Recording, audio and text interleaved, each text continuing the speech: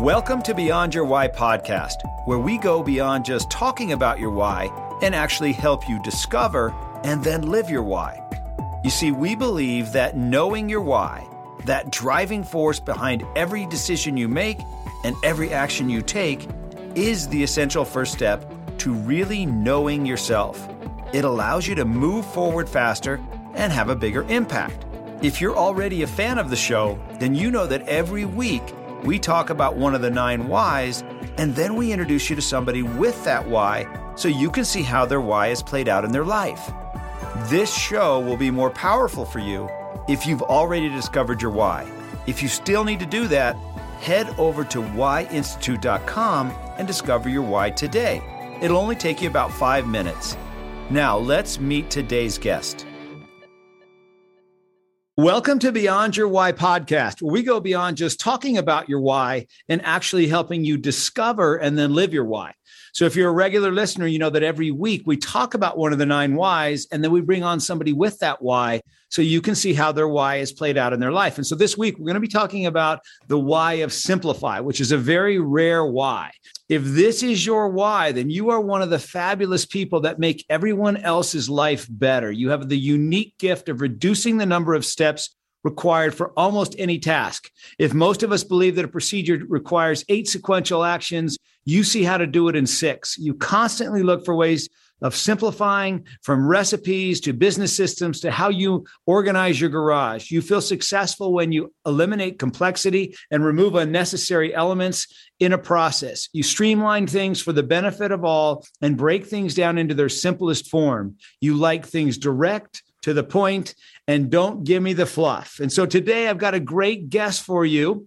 His name is Sari Ibrahim. He is a financial planner and member of the Bank on Yourself organization. He helps real estate investors, business owners, and full-time employees grow safe and predictable wealth regardless of market conditions, using a financial strategy that has been around for over 160 years. Sari started his journey when he was in grad school, completing his MBA. He worked for companies like Allstate, Blue Cross Blue Shield, Cigna, HealthSpring, and Humana before founding Financial Asset Protection, a financial services firm that focuses on one sole concept, the bank on yourself concept, also known as the infinite banking concept. Sari, welcome to the podcast. Hey, Gary, thank you so much for having me on, man. I appreciate it. Hey, this is going to be interesting. So we're going to dive back into your life, Sari. I know you told me already you're in Chicago. It's probably a little bit chilly there today. Mm-hmm. And you said you grew up there. So tell us about that. Where did you grow up in Chicago? What were you like in high school? What would your friends say about you? Yeah, so I grew up in a southwest suburb of Chicago, Palos Hills, for those familiar with the Chicagoland area, about 30 minutes south of, maybe 40 minutes south of downtown Chicago. And yeah, I was always very curious growing up. I always wanted to learn more about how the world worked, more than I could handle and kind of beyond my scope. Like, for example, in class, I would be, thinking about, I would look out the window and think about how things worked outside of the classroom rather than inside the classroom. I was a visionary, always a visionary. And, I learned recently that visionaries think far ahead of steps, and that could actually be problematic, right? Because if you're not focused on in the moment, you can miss certain things. And that was also part of my life too. I would, make mistakes because I wasn't present. I was thinking way too far ahead, but still I enjoyed thinking of, imagining different things. And I still do as an entrepreneur. I think it's one of the reasons why I'm an entrepreneur is because I can't settle for just the normal day-to-day things. I had to always think kind of far ahead. But one thing that, kind of where I'm at today is, when I was a senior in high school, I took a class called Consumer Economics, and it was literally like how to write a check, how to look at a bank statement, what is a mortgage, what is interest, all these things. And I liked it a lot. I had I kind of understood those things back then, but I really liked it a lot. And I wanted to make that into a career where like, that's what you do for a living. Like you help people with things like that, like financial things like that. And I was still new to it. So I was still young. I didn't know what that was called. Financial consultant, financial planner. I didn't know. So I got a bachelor's degree, went to college, got an MBA with a concentration in project management. And then I started working for like insurance companies. And I really started to see like how they would think, how they evaluated risk, how they were, and then that led me into financial planning and helping people with financial strategies and helping people accomplish financial goals. And I felt like that was thankful, that was exactly what I've always wanted to do, is solve financial problems. Not so much of if you have money, you can work with me. It's more of what is it? What's going on in your life right now? What are some of the financial problems, either too little money or too much money or whatever the case is? What do you need help with? That's kind of like what I do today. And I help clients in all 50 states kind of accomplish their financial goals. So that's who I am and kind of some of my background. Yeah. So what made you go into insurance? How did you get from college into working for different insurance companies? It sounds like you worked for a couple of them as well. Yeah, good question. So a lot of, typically the average, I think, person who works for an insurance organization is like 59 years old. So it's like usually like an old school industry to be in. But not so much of my friend. Like I was probably the only one in my social group that went into insurance. And I don't know what it was. It was just, I told myself, I came across an opportunity to work at Allstate. That was the first company. And I told myself, I don't know what to expect. I have no idea what's on the other side of that door until I actually go through that door and see. And that's what happened. I just did. And it was kind of the lessons in life. Like you'll never know like your passion before you actually do something. You know what I mean? Like you can't, it's almost impossible to say, all right, I'm going to do this career because I like it when you haven't even done that career yet. And I feel like that's how kind of high school and college is trained us. It's like choose something, stick to it, something you're passionate about. Well, how are you going to be passionate about a career that you've never done before? And same is true. Like I would have never chose insurance or financial services. It doesn't sound to be transparent. It doesn't sound that appealing, right? But once I got involved and I understood it, and I liked it. It made sense. There was a lot of logic behind it. And speaking of simplifying things, like there were a lot of things that you could simplify in that world. So of all the options you had, you're done with now. You got your MBA. You're done. Many directions you could have gone. Why Allstate? Yeah, good. So, okay. Good question. So I like the name, first of all. I like the name. I like the brand of how it was marketed. So I worked there. And then while I was working there, I found that a lot of clients also liked working with the brand, but more importantly, they liked working with people, right? That's why that was one of like the selling points, right? Of working in insurance is working with people, not just the companies or the brands. I enjoyed that more, working with people and then actually owning the process of dealing with problems and dealing with claims and things like that. And then it was also a self-employable field to be in. So that means that you could branch off, start your own business either with Allstate or other companies. I then went from Allstate to being an independent like consultant / like broker. So I could represent different companies. And that was something that was attractive to me. Like I thought about it. I was like, you know what? How would the future look? The future could be that I have, contracts with like 30 different insurance companies and financial organizations. I have thousands of clients. I could work anywhere in the world. I just need a computer and a phone. That was the kind of industry it is. Now, if I was, for example, working as I'm just going to make up something, a mechanical engineer for a Fortune 500 company, that's not really a self-employable field. I can't just branch off, start my own mechanical engineering company and then just do that. You mimic, but with insurance, you could, you have that opportunity. It's people to people, small business to small business.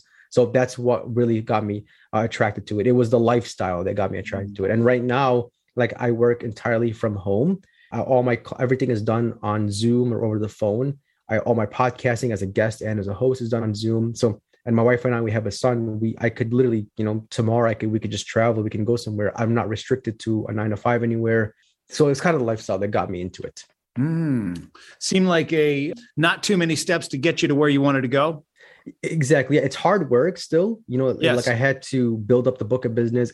The independent insurance route is about, I want to say like a 95% like turnover rate. So like for every 100 people, 95 just quit and go do something else because it's very difficult, right?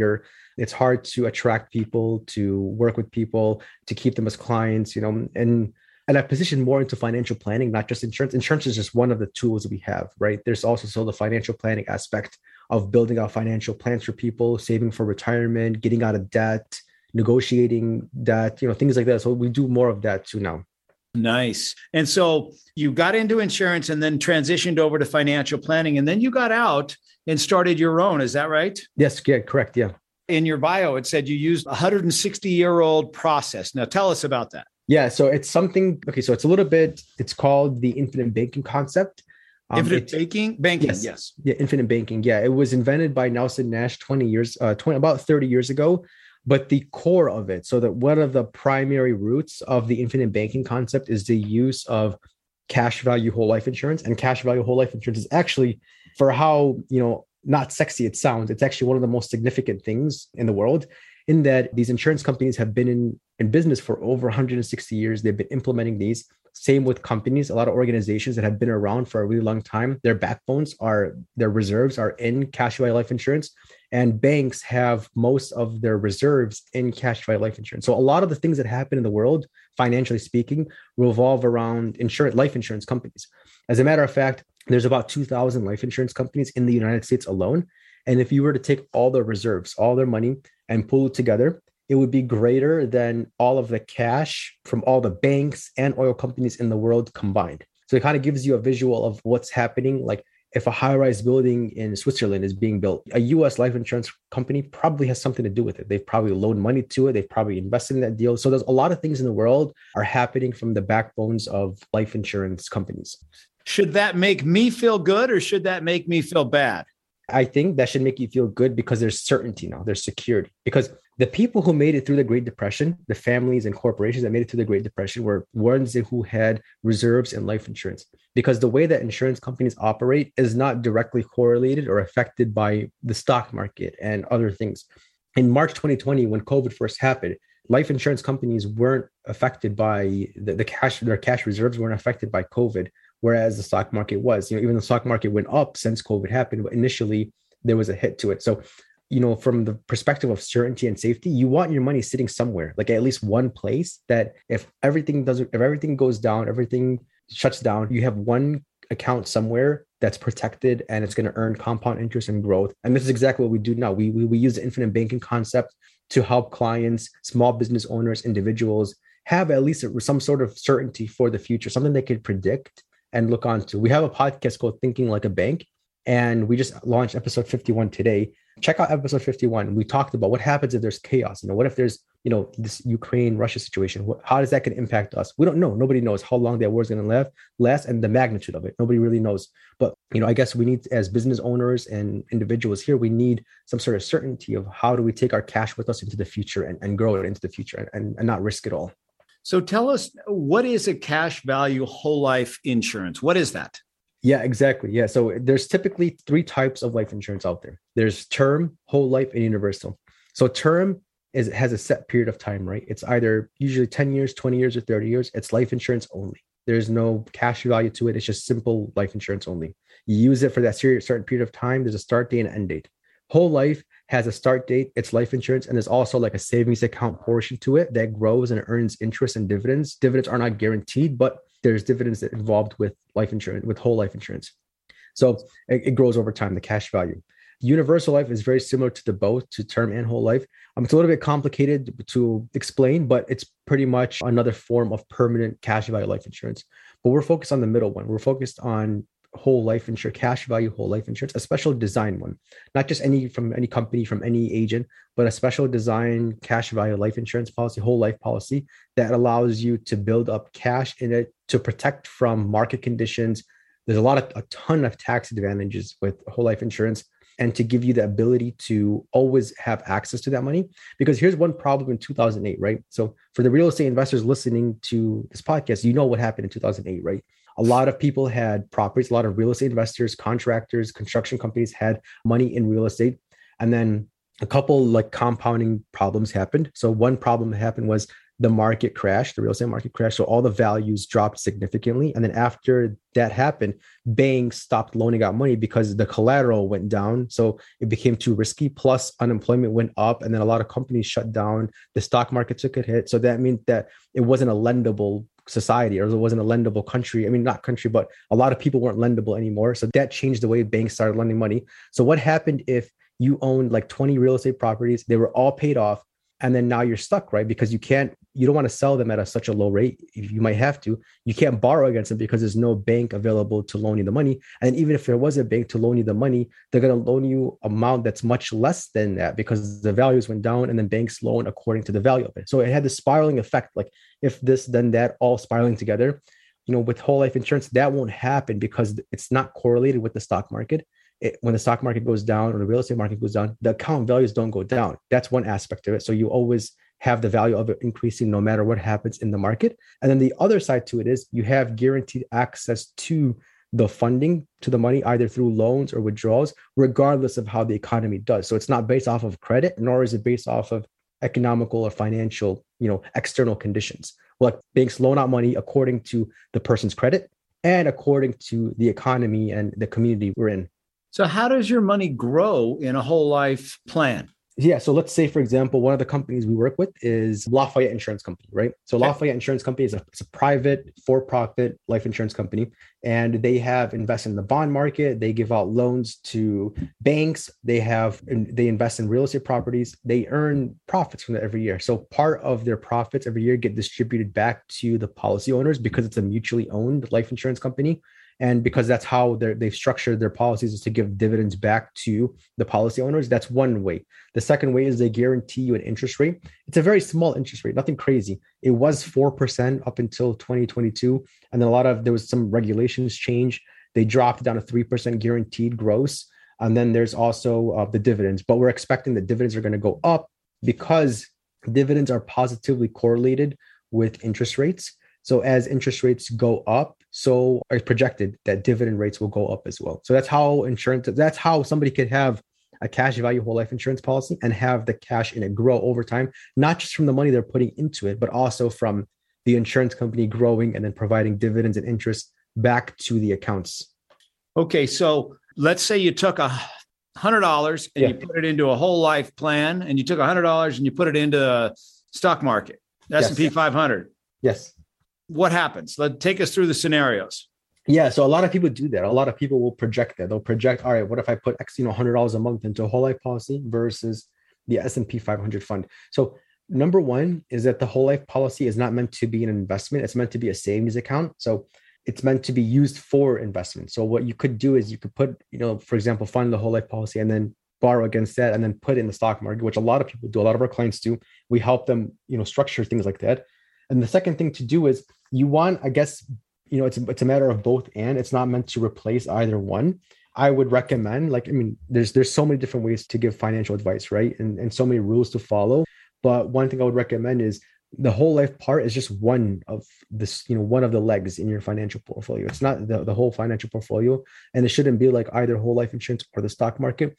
Like I believe that, people should be truly diversified. They should have some money in the stock market, some in whole life insurance, some in real estate, some in their business and different places. And I think, and I use the word truly diversified. We talked about this on episode 51 of our show, truly diversified, because some people might have money in the stock market, like in low risk, medium risk, and aggressive. And then they might say that they're diversified, but all their money's in the stock market. And that's not truly diversified. Truly diversified is money in some in the stock market, bonds, in different markets, in different areas, and even places that are not correlated or connected to each other. So like, the example of whole life insurance, if the stock market goes down, whole life insurance is still there. If the real estate market goes down, your whole life insurance, like you want some foundations in your financial plan. So typically if you put $100 into whole life, you'd get a 3% return.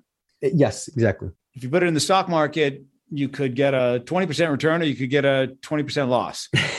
Exactly. Yep. Yeah. Well said. So it's not much of a gamble, but it's not much of a return. Precisely.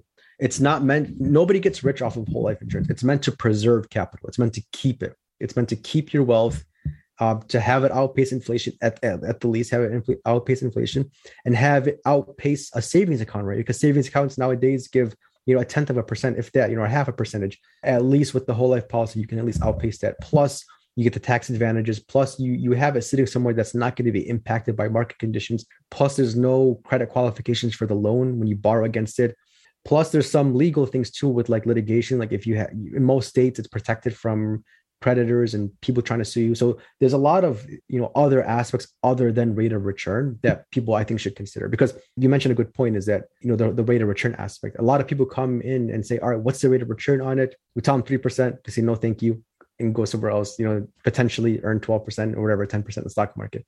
And I see what they're thinking. They're thinking they want the most value out of their money, but there's still other aspects, the taxes, the protection, the economical conditions, other things that go into play other than rate of return. Plus, you could use the policy for higher rates of returns. Like we have clients who fund whole life policies, and then from the funds in the policy, they borrow against those and then do like private money lending where they're investing to real estate investors. And with, it actually inflates your overall return when you do it that way, when you have a whole life with other lending, other investments, because what happens is you get both. You get the growth from whole life insurance and you get the growth from the loans you're lending out, the private money lending you're lending out, or the other investments you have. And then those together give you a much higher rate of return when it's together, rather than just using one or the other. When you integrate them together, it gives you a compounding return, a much higher return than just using one without the other. Do you get is it an interest-free loan that you give yourself? So you would borrow the money from the insurance company. You would pay interest to the insurance company. It's typically a simple interest rate that's compounded in arrears. So at the end of the year, the interest is due and it doesn't compound on it.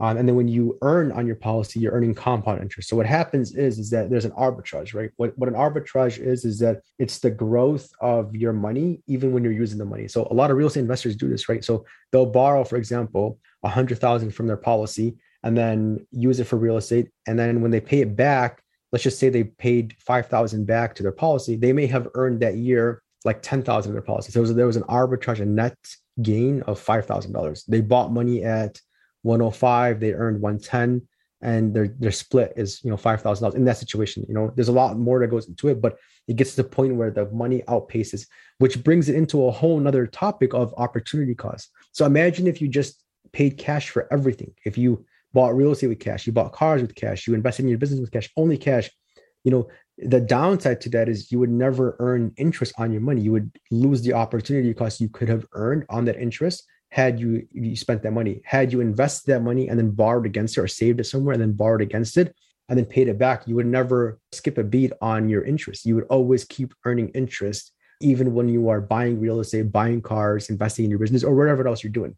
So are there different times in your life when whole life makes sense and times when it doesn't make sense, or does it always make sense? Yeah, good question. So I don't think, in financial, I guess one rule of financial planning is it's never like one solution for everybody. Like there are different situations. This is why you need to work with somebody who's unbiased, who's going to take a step back and really look at your financial situation. And you're right. There are some times where whole life insurance doesn't make sense for the people who, for example, who don't have much in reserves or much income. It really, in my opinion, wouldn't really make sense to tie up that money into a life insurance policy, because there's a capitalization period, right? There's a period of time where you're funding the policy and then your cash value is not going to match directly with your premiums going into it. There's going to be a dip. It's like when you start a business, you're not going to be profitable year one. There's going to be a slight dip to your business. And then maybe a couple of years later, you would come out profitable. Same thing with life insurance, with whole life insurance. You might do a policy, for example, year one, you put $10,000 in, your cash value is year one is $6,000. So there was a cost to that insurance, but it's not about year one, right? If somebody's only focused on year one, then I would not recommend it to them. If somebody's focused on the next 10 or 20 years, I would absolutely recommend it to them. So there's a cost to it. Eventually, the cash value exceeds the premiums paid to it. You end up coming out ahead. You get more out of the policy than you put into it in the later years, not in the first year. I actually don't know of any really investments where year one, you could, without taking any risk, where year one, you could just come out ahead. Maybe there's some bonds and things like that you could do where you come out ahead. But for the most part, it's a long-term play when you passively invest. So then your goal is to just, as the financial planner, is to tell us, what is your goal as a financial planner? Yeah, my goal is I really want to just help people solve their problems. That's how I stay in business. That's how I can get satisfaction out of what I do, is by solving problems for people. So whether it's if somebody has debt they want to pay off efficiently, they want to get out of debt, I can help them with that.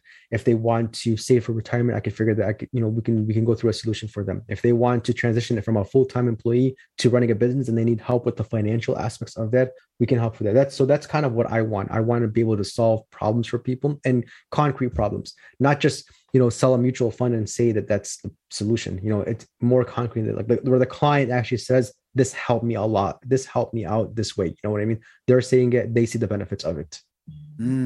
So who's been your biggest mentor that's taught you the most? Because how old are you now?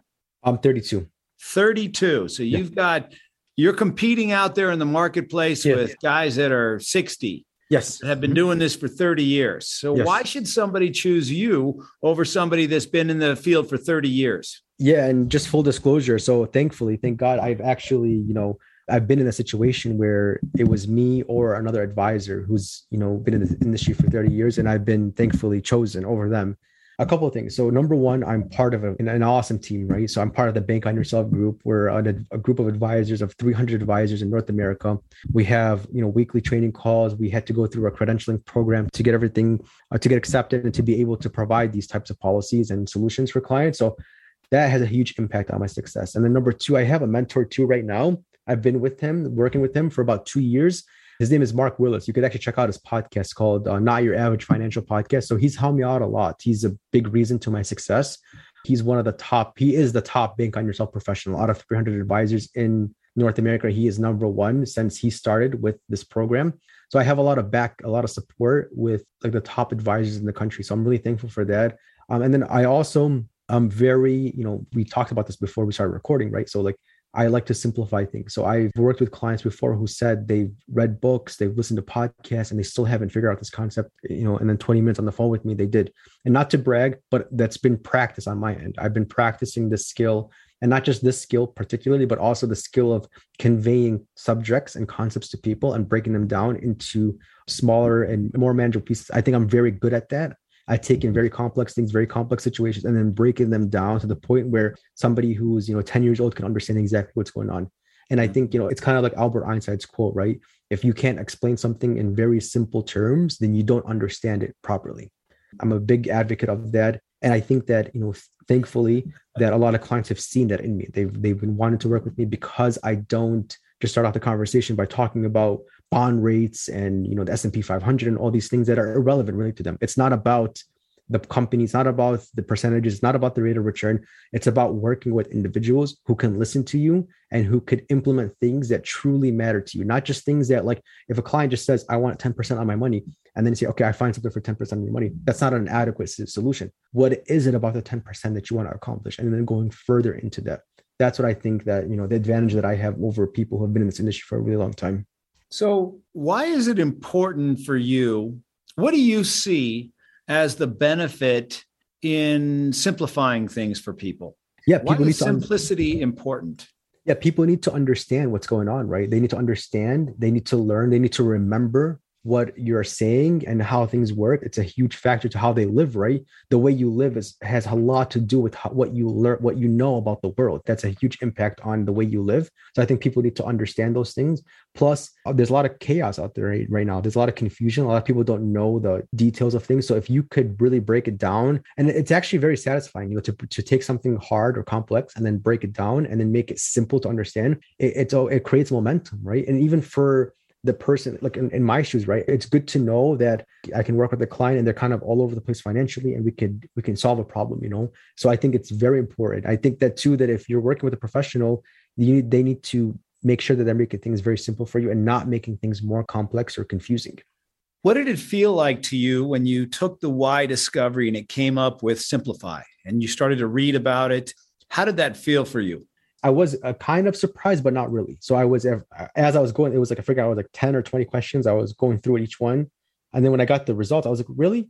That's who I am. But then I thought about it further after that. I was like, yeah, you know what? That actually does make sense. Like, I've done many podcasts where we're finished recording. And then the host said, you know what? I literally, like, for example, we'll be talking about infinite banking, like how we were talking about. And they'll say, you know what? It makes a lot of sense now. You broke it down. And, I remembered everything you said. It's very clear.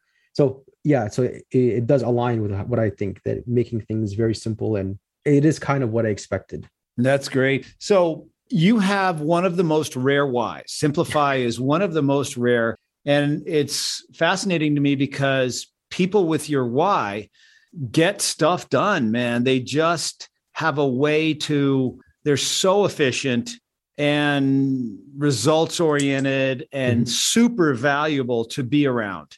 What's the difference to you in simplifying something simple versus something complex? Yeah, it gets stuff done. Yeah, for sure. You definitely, when you simplify things, you see a clearer side of it. Because one problem, like I used to have when I couldn't get things done, is because it was too complicated, right, to do. So like you weren't even going to do it anymore. But when you break it down into like more simple terms, you get more things done. So that's very important, right? Getting things done. It's especially in entrepreneurship. If you can't get a lot of things done efficiently, because there's a lot of work involved, right, running a business, and you need to be able to get a lot of small little things done in a day time flies by. I don't know why, but time flies by as an entrepreneur because there's so many things that need to be done. Yeah. And breaking it down. This is something that I do, like, not to brag, but I'm very good at doing a lot of different things, keeping track of clients, business plans, retirement accounts, taking care of my immediate family, my parents, things like that. There's a lot going on. So I have to be able to do a lot of things in a day. Yeah. One thing I do is I have like systems, so I have everything in a calendar. And then every morning I go into the calendar and I write out each task one by one. And then after I complete it, I highlight it so that way I could see what's done. And then it also creates momentum to get more things done. And it's tasks as simple as send an email to this person all the way to finalize analysis for client. You know what I mean? So like varies and there's different degrees. I typically put the easier ones on top so that way I can go through them quicker. Some people I've got pushback from this. Some people would say it's better to put the harder ones on top. And then, like the saying, swallow the frog first. Yeah. So test it out, test it out different things. People have different, it's going to be different for you, but that's some of the things that's worked for me. And I like making things more simple. Life is already complicated as it is. It's great for the listeners to get to experience somebody that has the why of Simplify, because there's only like 4% of the population that has your why. And people with your why are super valuable to have on a team. People that overcomplicate things are not as valuable to have on a team because they make it so complex that the only person that can do anything with it is them. Yep. Right? Yes. So if you were to start to build your messaging and your marketing and your branding, do you think it would be valuable for your clients to know that your why is to simplify?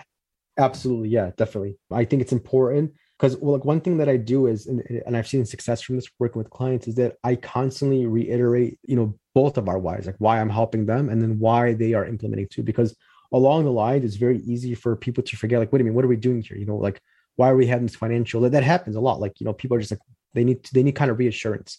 So providing them the reassurance of like what's going on and why. And I've noticed that when you start with why, like Simon Sinek, start with why, it definitely lays out the foundation for the following things. I've noticed too that I've even like subconsciously, like I've chosen like titles of videos and podcasts to listen to and watch just based off of the titles. Like instead of me saying why I became a financial planner, is probably going to be more appealing than how I became a financial planner or what financial planners do. So I think it's I think it's probably the most powerful word in the English word or any language with the word why, like the reason why you do things. Yeah. So I think from a marketing perspective, it's definitely the most intriguing part of the marketing message. Especially if you take it and apply it to why should I choose you? Yeah. Right. So as a prospect, I'm sitting here and I meet you for the first time. And what's going through my mind is, why should I choose Sari? Because there's a lot of financial advisors, right? They're everywhere, just like anything. Yeah. So they're trying to figure out, why should they choose you? And if you don't tell them, then they won't know. Mm-hmm. So if the better able you are to articulate why you do what you do and what it is you believe, the more you will be able to attract those people that believe what you believe. So your ideal client, Sari, is somebody who wants it simple, wants it easy to understand, doesn't want all the fluff, doesn't want all the extra. They just want simple, easy to follow instructions on, what do I need to do? I want to make sure it's getting done, and I want to know it's going to get me the results that I want. Does that make sense? Exactly. Yeah, it makes sense. Like people who think like you are, you're most likely to attract those people. Yes. Who believe what you believe. Yes. And so if you're able to articulate it, say it, use it in your messaging, use it in your marketing, use it on your podcast, use it when you sit down with your prospect, it instantly cuts to the chase to why they should choose you. So if you just sat down and said, I believe that success happens when we make things simple and easy to understand, when we don't overcomplicate it, where we go direct to the point, let's figure out what you want, let's figure out how to get there, let's figure out what you need to get there, that's when we're going to have success. And that's what you can get from me. I'm not going to give you all the fluff. I'm not going to try to sell you stuff you don't need. Yes. Mm-hmm.